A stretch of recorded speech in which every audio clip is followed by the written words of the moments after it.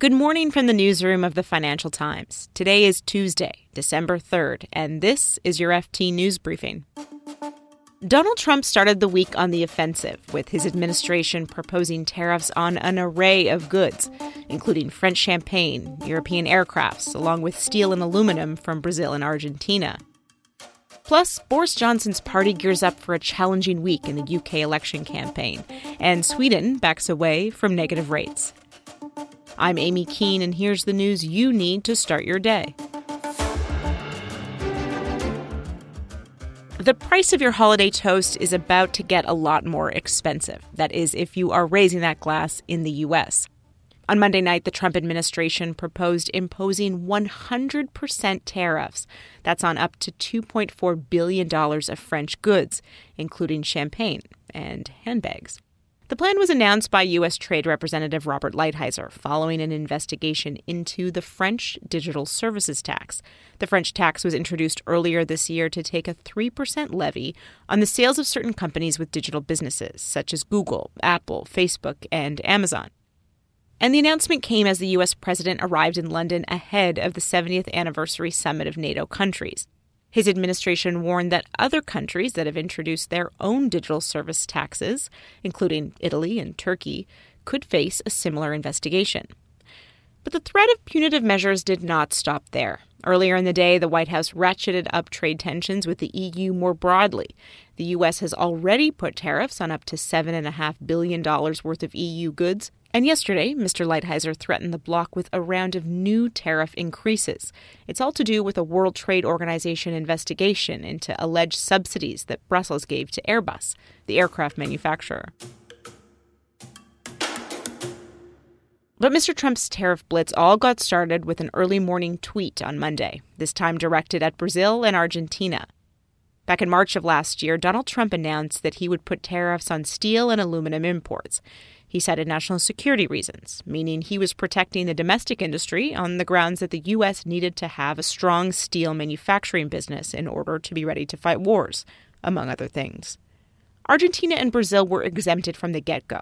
That was until yesterday morning. Mr. Trump said he would be restoring tariffs on all steel and aluminum shipped into the U.S. from those two countries. It would be 25% on steel and 10% on aluminum. The FT's World Trade editor, James Politi, has more.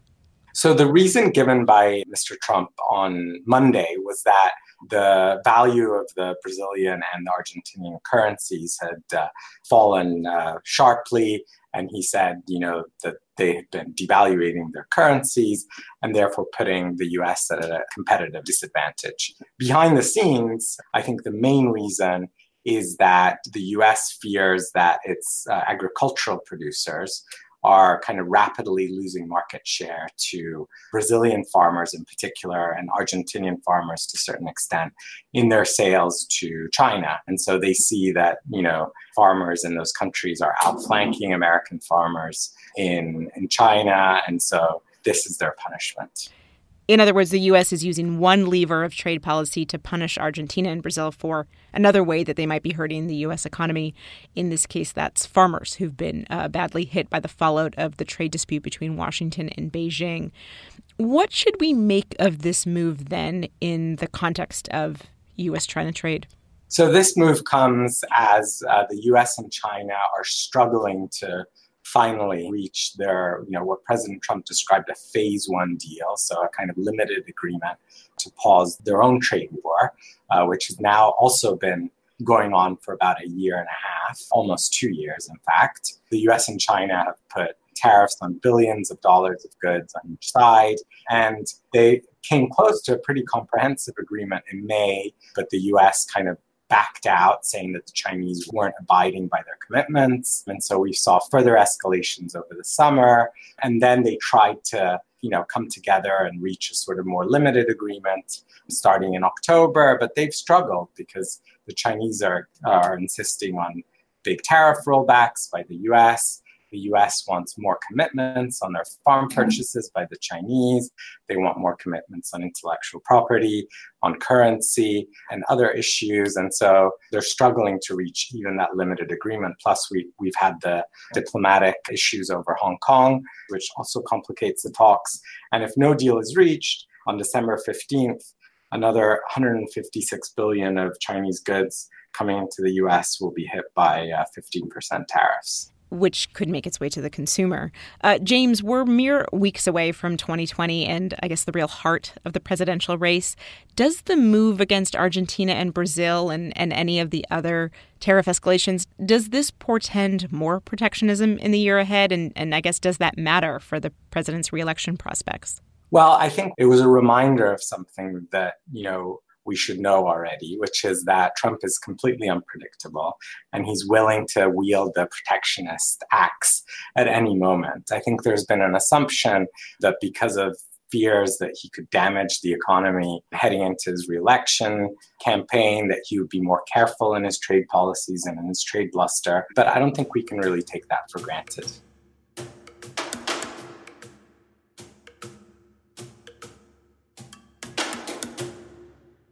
Meanwhile, Boris Johnson's Conservative Party is bracing for what could be the most politically dangerous week of the UK election campaign. Even though the Prime Minister is ahead in the opinion polls, his aides are worried about a few upcoming events that could knock their strategy off course. First, the UK visit from Donald Trump this week. With the president in London for the NATO summit, Downing Street has been careful to avoid the two leaders being seen together. That is in part because Labour leader Jeremy Corbyn has accused the Prime Minister of being in the thrall of the White House, particularly on the subject of a post-Brexit trade deal. British officials have gone as far as urging the U.S. president not to intervene in the campaign with an endorsement for Mr. Johnson. Then, on Friday, Mr. Johnson and Mr. Corbyn will go head-to-head in the final leaders' TV debate. And finally, aides are also concerned about the potential collapse of the Liberal Democrats' vote. In the days since the election was called, voters in favor of remaining in the European Union have been breaking away to support Labour. That's according to YouGov data. And a number of central banks have been experimenting with an unconventional monetary policy for years: negative rates.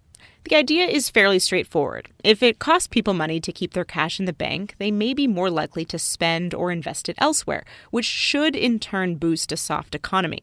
It's been done in a lot of places, including Japan, Switzerland, and the Eurozone.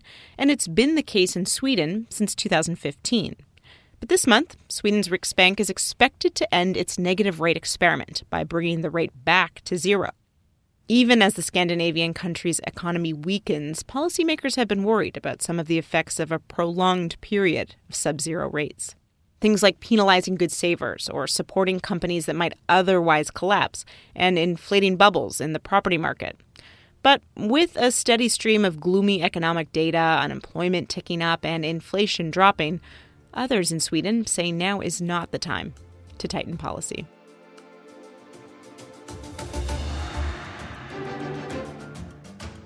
You can read more on all of these stories at FT.com. Today, members of the U.S. House Intelligence Committee are expected to vote on their impeachment report on White House dealings with Ukraine, with the House Judiciary Committee picking up the matter in a hearing on Wednesday. This has been your daily FT News Briefing. Mark Filipino returns tomorrow. Be sure to check back for the latest business news.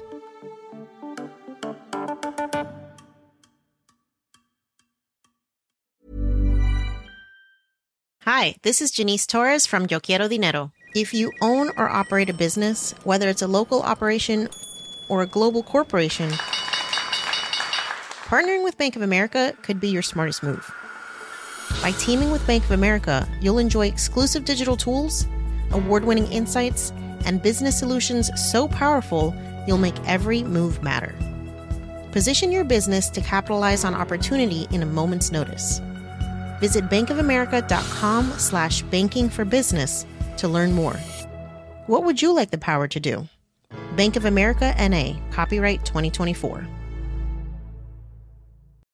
When you need mealtime inspiration, it's worth shopping Kroger, where you'll find over 30,000 mouth-watering choices that excite your inner foodie. And no matter what tasty choice you make, you'll enjoy our everyday low prices, plus extra ways to save, like digital coupons worth over $600 each week. You can also save up to $1 off per gallon at the pump with fuel points. More savings and more inspiring flavors make shopping Kroger worth it every time. Kroger, fresh for everyone. Fuel restrictions apply.